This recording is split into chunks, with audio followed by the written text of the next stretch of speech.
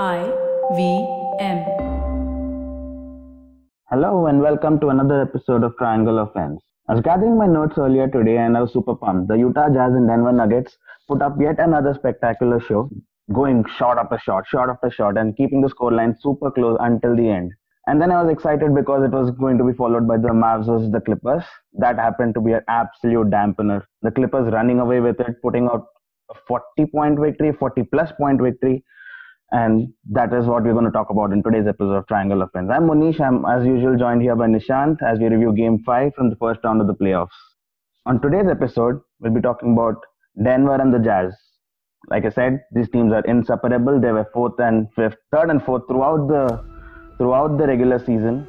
And then one fell to the sixth so that they could play each other in the playoff. And we'll be talking about the Mavs and the Clippers. Pandemic T is listening to our podcast. I suppose he had a point to prove yesterday.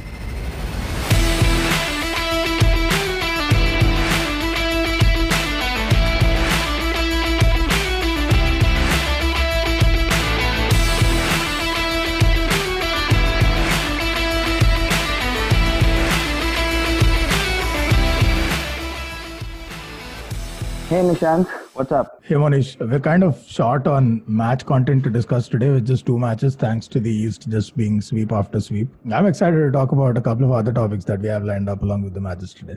Yeah, we should talk about the other matches, but let's review the matches first. The Jazz and the Nuggets, that is a playoff for the ages, right? Every match going down to probably the last few possessions. Jamal Murray, what a superstar he's turning out to be. Yeah, it's incredible. What astounds me in this series is not just the emergence of Jamal Murray and Donovan Mitchell. We've known they were good players, but Donovan Mitchell is at least a lot more consistent than Murray is. Neither of them have played at this level for this long, but Mitchell at least has shown us some flashes of brilliance. With Jamal Murray, it's always unpredictable. It's always on and off. But even when he's been on, it's never been this on. This level of performance, it's unprecedented, and it's exciting to see because they're both young talents. Jamal Murray is in year 4. Donovan Mitchell just finished his sophomore year last year. It's year 3 now. So it's super exciting. What astounds me in this series in particular is we're now 5 games in. Utah leads 3-2. We've had 5 games of both teams absolutely shooting lights out. I've never seen a contest like this. Both teams shoot 50% plus from the field for the entirety of the game. Both shoot 40-45% plus from 3. I mean, it's incredible. I've never seen a contest quite like this. It's a straight shootout. Every game is a shootout. I'd like to see Jokic assert a bit more influence right now because it's guard versus guard right now. If Denver have to win this, I think Jokic has to come in a little more. But I wouldn't be complaining too much because this is exactly what I asked for when the playoffs were about to start. I said, just give me good old isolation basketball, man-on-man, guard against guard, and I'm good. And that's exactly what this series has given me. So I'm not complaining too much. I really don't know how to put. So I was struggling because we watched the match, and for the longest time, it was a close game until it wasn't, and Denver pulled away towards the end. I was trying to break it down statistically because we saw what we saw on court. But where was this match lost? Because ultimately, it ended up with a Denver Nugget 10-point win for the Nuggets. Where did that deficit come from? Because that score kind of betrays what actually happened. It wasn't that much of a margin. This should have been a 1-point game or a last shot decider. So I was breaking down the stats. I was trying to piece together, maybe quarter by quarter, where does it make sense? And ultimately, this is where those 10 points come down. This is what those 10 points come down to. The Denver Nuggets hit 4 field goals more, 2-point shots, 4 field goals more, and they hit 2 free throws more. That's it. They attempted the same number of free throws. Denver Nuggets just converted 2 more. They attempted more or less the same number of 3-pointers and hit the same number of 3-pointers. Mm-hmm. So no difference there. And then 4 field goals more for Denver. Now, so 4 field goals made and 2 free throws converted in addition to what the Utah Jazz were able to achieve. How were they able to put up and convert those 4 shots? The Jazz had 6 turnovers more. Denver had 1 offensive rebound more. Those 7 possessions led to 7 more shots for Denver. And they converted 4 of those. And that's it. That's literally the whole ball game. That's how tight it was. Every other metric, their match. 1 for 1, the exact same thing. It's an amazing series. I'm having the time of my life following these guys. I hope this continues. I really want a Game 7 here.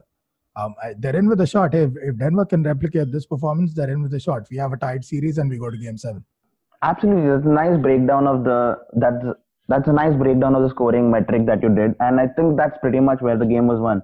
Denver has never come back from a 3-1 deficit down. They've been down 3-1 13 times in the playoffs so far. They never come back from a 3-1 deficit. In with a chance this time. I wouldn't write them off. They've been playing amazing basketball. They were down by 15 yesterday at one point in time.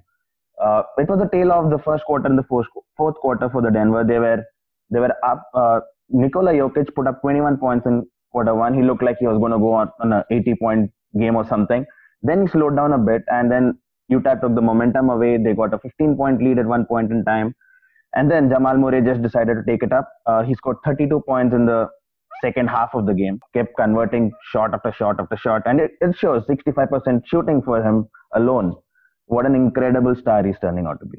Yeah, and it's not like Jokic. So Jokic played well, don't get me wrong. It's just I see a lot more of crunch time offense now flowing through Jamal Murray. I wouldn't be surprised on any night when he has more shot attempts or has a higher usage rate than Jokic. What's surprising to me is a lot more players are going through Jamal Murray right now than through Jokic. It'd be interesting to see if this is just recency bias or if they've really shifted their entire system to now play through Jamal Murray. That's a big gamble. As lights out as he's been playing, that's a gamble. And it's also underutilization of a generational talent in Nikola Jokic. So it's curious what's happening with their team, but right now it's working and they're winning, so can't really complain. The second game today, though, the Mavs was the Clippers. That turned out to be a total dud.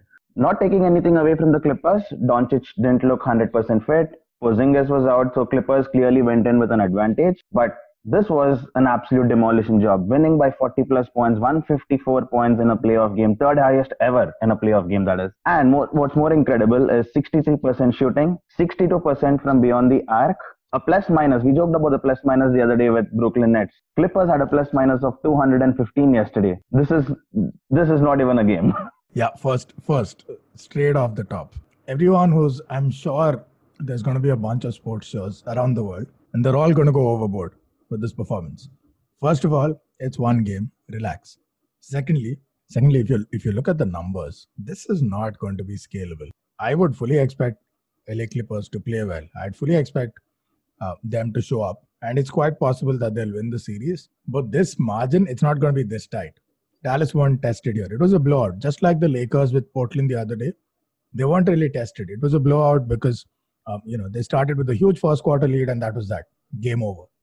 And it's a statement win for the Clippers, don't get me wrong. But I wouldn't go overboard with this. I would not concede and say, hey, playoff P is back. One game.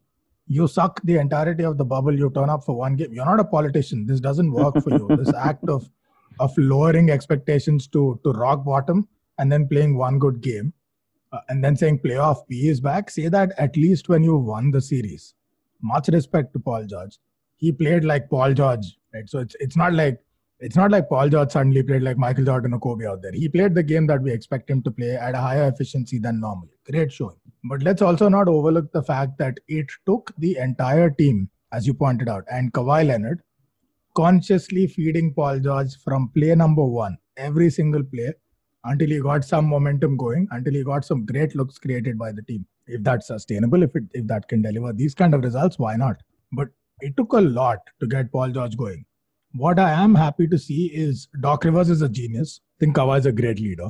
They made a conscious effort to bring their second superstar into the game, get him going, build his confidence. And that's great to see. That's what every championship aspirant franchise does, is they make sure all of their elements are working, especially the big ones if they're misfiring. Mm-hmm. It's also what LeBron James has made a career out of, right? He spends the entire regular season, 82 games, just bringing everyone else up to speed. And then he goes off in the playoffs and you think it's playoff Braun and this and that. It is playoff Braun. But he could have easily done that in the regular season also. The reason why he doesn't is because he's making sure everyone else is at a certain level before he starts taking off. Yeah, we don't even talk about Kawhi Leonard anymore. He had yet another efficient game. He scored 32 points, 7 rebounds, and was running the show there.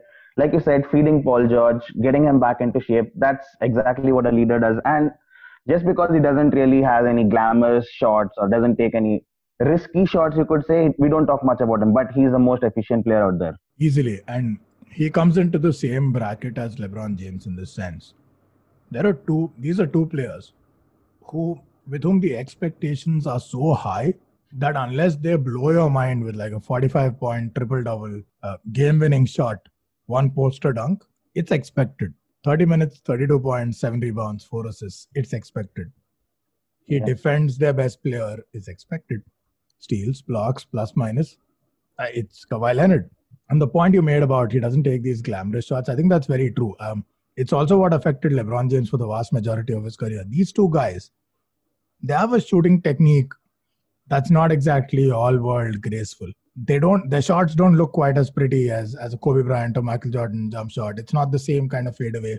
Even that, they're just too big to have that level of elite agility, but it's effective. So I think that kind of takes away sometimes from how they're adored and seen as not just masterclass players, but artists on the field. But they are.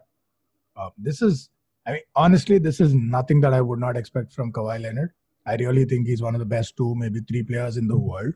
And he played like it. What I would give him more credit for is actually the way he was able to bring Paul George into the game and make sure that his number 2, his sidekick, got going today. That, I think, as the playoffs move on, is going to be a lot more crucial than his performance and his efficiency, because that's going to carry all the way through. Absolutely. Now, Doncic is looking very wobbly. Porzingis will be probably returning from injury in Game 6. Do you think it's game over for the Mavs? They have stretched out the Clippers as much as they can, or do you see one final push, take it to Game 7 and let's see what happened there? I'm concerned, and it's unfortunate. I don't want this series to end like this. The Clippers win fair and square, that's fine. If the Mavericks put up a fight and they win or lose, whatever, we'll take that result. But what sucks in basketball is what we've already seen in Game 1, which is outside influences, externalities impacting the flow of a series. It happens, that's life, it happens all the time. But it's not what you'd want to see as a fan. Game 1, that if is going to remain forever. If Porzingis wasn't ejected, would the game have resulted in a loss for the Mavericks? And if that was a win, how would the series have played out after that? That's an if that, unfortunately, we can't roll back. And I have similar concerns now for the series going forward. Luka Doncic did not look fit. It wasn't just that he was outplayed yesterday. He did not look fit. He looked clumsy enough even in the previous game where he put on a masterclass, but he didn't look fit yesterday. Porzingis is going to come back from an injury. We're not even sure if he is going to come back. If it does, again, that's a fitness concern. So you have the best 2 players on the Mavs with injury concerns. It would suck for that to have an impact on the outcome of the series. What I really want to see is the Mavericks playing full strength, and then let's see where this goes. You'd still have to give the Clippers the edge. Like I said in the previous episode, this isn't a case of Mavericks being so good that the Clippers can't handle it. I really think this is a case of the Clippers getting complacent, getting high on their own supply. Because if they play to full potential, there's probably no team in the league that can really take them on. They're just built to demolish in playoffs, both ends of the court. My only hope is fitness isn't going to be a decider. I want 2 teams fully fit to battle it out, and then whoever wins, and I'd still give Clippers the edge there. In other news, Giannis was voted as the Defensive Player of the Year, and he won by an overwhelming margin. He was the favorite. We had predicted this a few episodes back. But do you think it should have been a closer race? AD was, like some people would say, AD was leading the league in steals plus blocks, but Giannis had better rebound numbers, better defensive win shares. Do you think there should even be a contest? Yeah, I think it's one of those years where it could have gone to either guy, and you can't really say the other guy got robbed. This was a very, very close call. There's going to be predictably a lot of outrage on the internet, mostly from Lakers fans getting triggered. I'm not one of them. I really think Giannis deserves it, and that was my call. But you'll find a lot of Lakers fans getting triggered. Giannis, I would say he thoroughly deserved it. Forget the eye test, because even eye test wise, Giannis has a slight edge on Anthony Davis. Just because of the level of aggression with which he plays. Anthony Davis is not at 100% all the time. He turns it on in big matches, but Giannis plays like that all the time, both ends of the court, with a sense of urgency, which allows him to do everything he wants to in 30 minutes in most games. That's why his efficiency literally is all-time high. True. Get this, Giannis led the league in defensive rating. That's kind of like defensive PER. He led the league in defensive win shares, so nobody contributed more on defense than him to each victory that they had. He led the league in defensive plus minus and in rebounding, defensive rebounding at least. There's really no argument there. And he did all this in a team that went on to have the best defensive rating in the league, the most defensive rebounds in the league, the highest rebound percentage in the league defense-wise, and the fewest points allowed in the paint per game. There's no argument here. And if the argument is that Anthony Davis has more steals and blocks per game, so does Robert Covington. You're telling me he's a better defender than Giannis? He steals and blocks everything. That's a trailing metric. That's not really a leading metric of anything. Yeah. Defensive rating is predictable. That tells me how he's going to do next game. Blocks and steals tell me what he has already done. It's not going to help me much going forward. So I don't think steals and blocks alone should decide Defensive Player of the Year. That alone doesn't count for anything. Because if that's going to be the only metric that matters, Dennis Rodman has a career average of less than 1 steal per game, 1 block per game. He's considered one of the greatest defenders, not just rebounders, one of the greatest defenders of all time. Mm-hmm. Played on both the championship-winning Bulls team and the champion Bad Boy Pistons team before that. Is he not worth it? I'm sure I can find a bunch of scrubs that have more steals per game and blocks per game than Dennis Rodman. Are they better defenders than Dennis Rodman? That alone proves nothing, that stat. So I think Giannis deserved it. Wouldn't it be a great way to celebrate, to just close out this damn series? I don't even know why there's a game 5. Let's just close it out, put the Magic out of their misery, and let's move on. I was going to say, let's send the Magic home, but then I realized they're already home in Orlando. So the other game, 2 other big games today, and the first one I want to talk about, the Lakers and Portland. I don't think we have much to talk about there. Damian Lillard is probably out of the game. The Trailblazers have come out and said he's not fit for game 5. Any chances for the Blazers to just drag it through to another game? No, I don't think so. Even with Lillard fit, I think this series is over. It just showed in the previous game. Portland looked gassed out, dejected. They've given up. Mentally, it's done. So even with Lillard, I don't see Portland winning another game. I think the series is over. Without Lillard, it's just no chance. Let's end this. This is done. Great showing for Portland, but this is done. Okay, let's end that. But the other big game, which is well balanced, is the OKC versus Rockets. OKC came back from 2-0 down to level up the series. And Rockets, you could say, are a little bit down on momentum. Westbrook is not yet fit. Chris Paul upping his game when it matters the most. You think Rockets go into this game as slight favorites? The Rockets are definitely favorites in terms of how they've elevated their game. Do the OKC have a shot? They do, not because of how they play, but because of how the Rockets play. We've said this before. The Rockets, their strategy is comically poker table-ish. Yeah. Put up as many 3 attempts as possible. And on nights where you convert at even a roughly high level, they're never going to be a 45% team. If they are, God bless you, that's a 200-point game. But anything above 35% conversion, just the sheer volume of threes they shoot gives them the win. When they don't, and they're not really giving themselves a chance on rebounding or anything else because of small ball, and then they look pretty bad. And that's literally it. They're still a very gritty defensive team. That's the only thing that even keeps it close. Because otherwise, any night where the Rockets don't shoot the 3 well, they're done. They're done. There's no plan B. Their plan B currently isn't fit. The one guy that can consistently drive to the paint, he's not fit. Harden can do that too, but so far we've not really seen that side of him. He's not going to the free throw line as much as he does. Yeah. Not even close. And he also seems to be shooting threes. If they have to tweak one thing, if D'Antoni has to change one thing, I would expect that they change this strategy of everyone shooting threes. I think wherever there's an opportunity to create a play or an isolation scenario for James Harden to drive in, they should.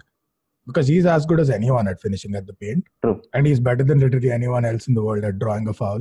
Sinks it at a near 90% conversion rate in any situation. I feel like that's one angle that they're missing out on leveraging. And as a result of that, it's a gamble every time around. That's the one thing I would change. Rockets are still overwhelming favorites here. OKC might make a game of it, but I'd expect the Rockets to pull through. Mm-hmm. That's a prediction I've got logged in here. What is rumor about Greg Popovich and the Philadelphia 76ers? What's happening there? It's actually 2 rumors and both just as intriguing. On one hand, there are reports that say the Elton Brand and the 76ers want Greg Popovich. There's another rumor, and this is probably a lot more credible at this stage, that the Brooklyn Nets want Greg Popovich. And I'm sure San Antonio want Greg Popovich anyway. This is now a really intriguing toss-up. And what coach wouldn't want to have these 3 options right now? San Antonio, not a great prospect right now, but it's where he's been for a quarter of a century. Yep. So there's that. There's the mouth-watering prospect of going to Brooklyn and coaching Durant, Kyrie Irving, Dinwiddie, and the whole lot of them. Or the process. Can you be the one guy that can make sense of the process and get them to do anything? Honestly, just get them to the finals. That'd be great. I was thinking about this, and there's no real clear answer unless you know what's on his mind, because he's been in San Antonio since forever. He was their GM actually before he was their coach. Yep. He needed to find a new coach. He put himself in that job, and he never left after that. And of course, his record speaks for itself. 5-time champion, developed a lot of young talent, picked out some gems in the draft, made them into world-class talents. So he can do that whole development thing. But and if that's the angle you want to take, Philadelphia has a dream job. Mm-hmm. Young superstar talent, potential to find more in the draft or trade for some, and build really a team by mentoring them and making them better players. This guy is tailor-made for that job. But it is a dysfunctional franchise. There's no real clarity in leadership from the GM or the owner. They keep flip-flopping on most of their decisions, and they've made some historically bad decisions, like Tobias Harris and Al Horford's contract. Now, at the age of 71, does Greg Popovich really want to get into this? Yeah. Is this something that he wants to do? Because does he have the time to build a whole franchise from scratch? Mm-hmm. And this is the process. This isn't just any rebuild where you go in and you trade people in and out and you're ready within a season. God knows what the team wants to do here, how they want to handle their contracts. Do they want to tank again? Is that how they want to build? Because that's how they've built it so far. If they're going to do that, I really don't see why Greg Popovich would want to waste 4 or 5 years. 4 or 5 years that I don't know if he has, and if he's willing to stay in the game for that long. So from that perspective, it doesn't really make too much of a sense to me, unless the strategy is clear from the ownership, which would be a first for Philadelphia. Mm-hmm. And they tell him, this is what we're thinking, this is who we keep, this is who we trade, what do you think? And we'll get this done. We want to go for the chip next year. Mm-hmm. And that's why we want to. Then maybe outside shot. But otherwise, I'd say Brooklyn is the job to go for. I know he's been in San Antonio since forever, and he's never not made the playoffs except for this season. And I think season 1, these were the only 2 times that he missed, and in between was that whole streak. Right. He can get it done, no doubt. In Brooklyn, he has more of a ready-made shot because that's a loaded squad. The only kind of the 2 ifs there are, one, Kyrie and his whole team chemistry, and he always makes teams worse and the locker rooms worse where he goes. That I'm not too worried. Somebody like a Greg Popovich, he can handle that. The only other if would be, is Kevin Durant the same player? Right. Because the injury that he's had, we've had players come back sooner than Kevin Durant has. We've had players that have taken longer, but it almost always takes away some part of their game. Right. Kevin Durant luckily isn't heavily dependent on his paint game or his low post game. It's not as physical as you would expect a 7-footer's game to be. If he was Giannis, that's a problem. Yeah. But he's not. He shoots like he's Steph Curry sometimes.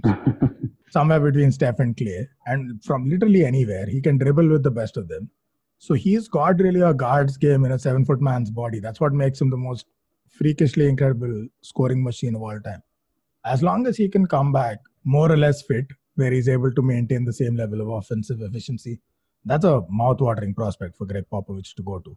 Because the same problem that Philadelphia has, because of other reasons, he's going to have at San Antonio. The rebuild's going to take time. It's not going to be overnight. So if he's thinking, these are my last couple of years, I need a chip, Brooklyn's the way to go. But it's an interesting piece that's developing.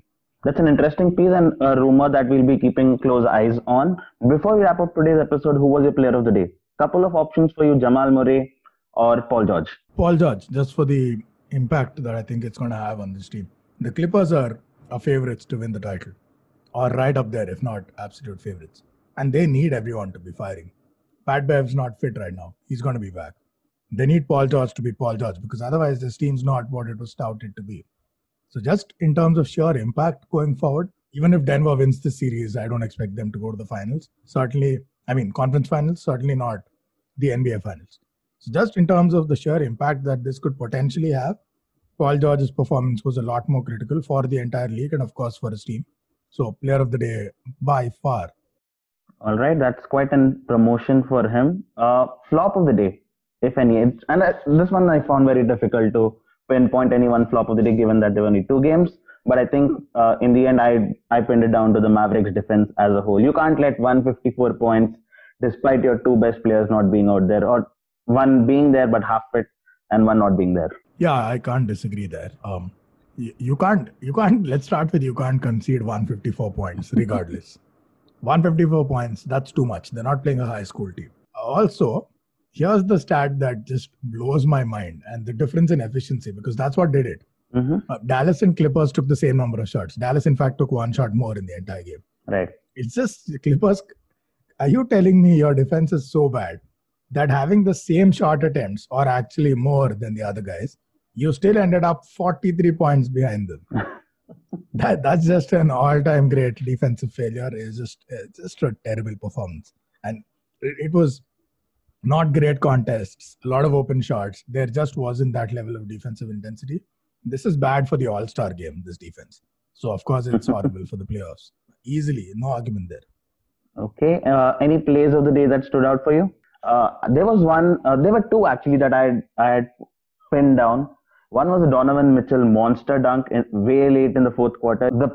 I think a few points after that, Jamal Murray with a huge three-pointer. It bounced off the rim a few times. It was very Kawhi Leonard-esque, if I can call it that. And that kind of pulled it away at, I think the score was 101, 103, and then gave the Nuggets a 5-point gap over there, and then this just pulled away from there. So for that reason alone, I think I would have to go with the Jamal Murray point. Yeah, again, I agree. Nothing new from Donovan Mitchell. We know he's a great in-game dunker. Jamal Murray, first of all, him playing at this level is new. At this level, he's had good games, but he's not been this good ever. I just feel like in the last 1 year, it's just been a year of lucky bounces, and players who get lucky bounces kind of being treated like they merited that luck. Like it's somehow their achievement that they merited that luck. It started with Kawhi Leonard hitting the flukiest shot of all time. And that somehow making him more clutch than anyone else who ever lived in a lot of people's minds. Then we had Damian Lillard, that bomb that he launched on Brooklyn, that bounced up, went sky high or whatever. He had a great game, don't get me wrong. I'm only jesting here. But it feels like it's just been a calendar year of lucky shots in key moments, making players shine. So just in that theme, I think Jamal Murray's play would stand out. Well, they say you make your own luck. And with that, it was always nice talking to you. We'll catch up tomorrow after the Lakers game. Hopefully, they are in round 2 of the playoffs and they have the Houston Rockets or the OKC one step closer to facing them. Yep, we're going to see a lot of series concluding now soon enough. But let's just hope OKC and Rockets and also the Clippers and Mavs go to Game 7. Let's also hope Utah goes to Game 7 and we get to see a whole bunch more of playoff action. All right, then. See you. See you.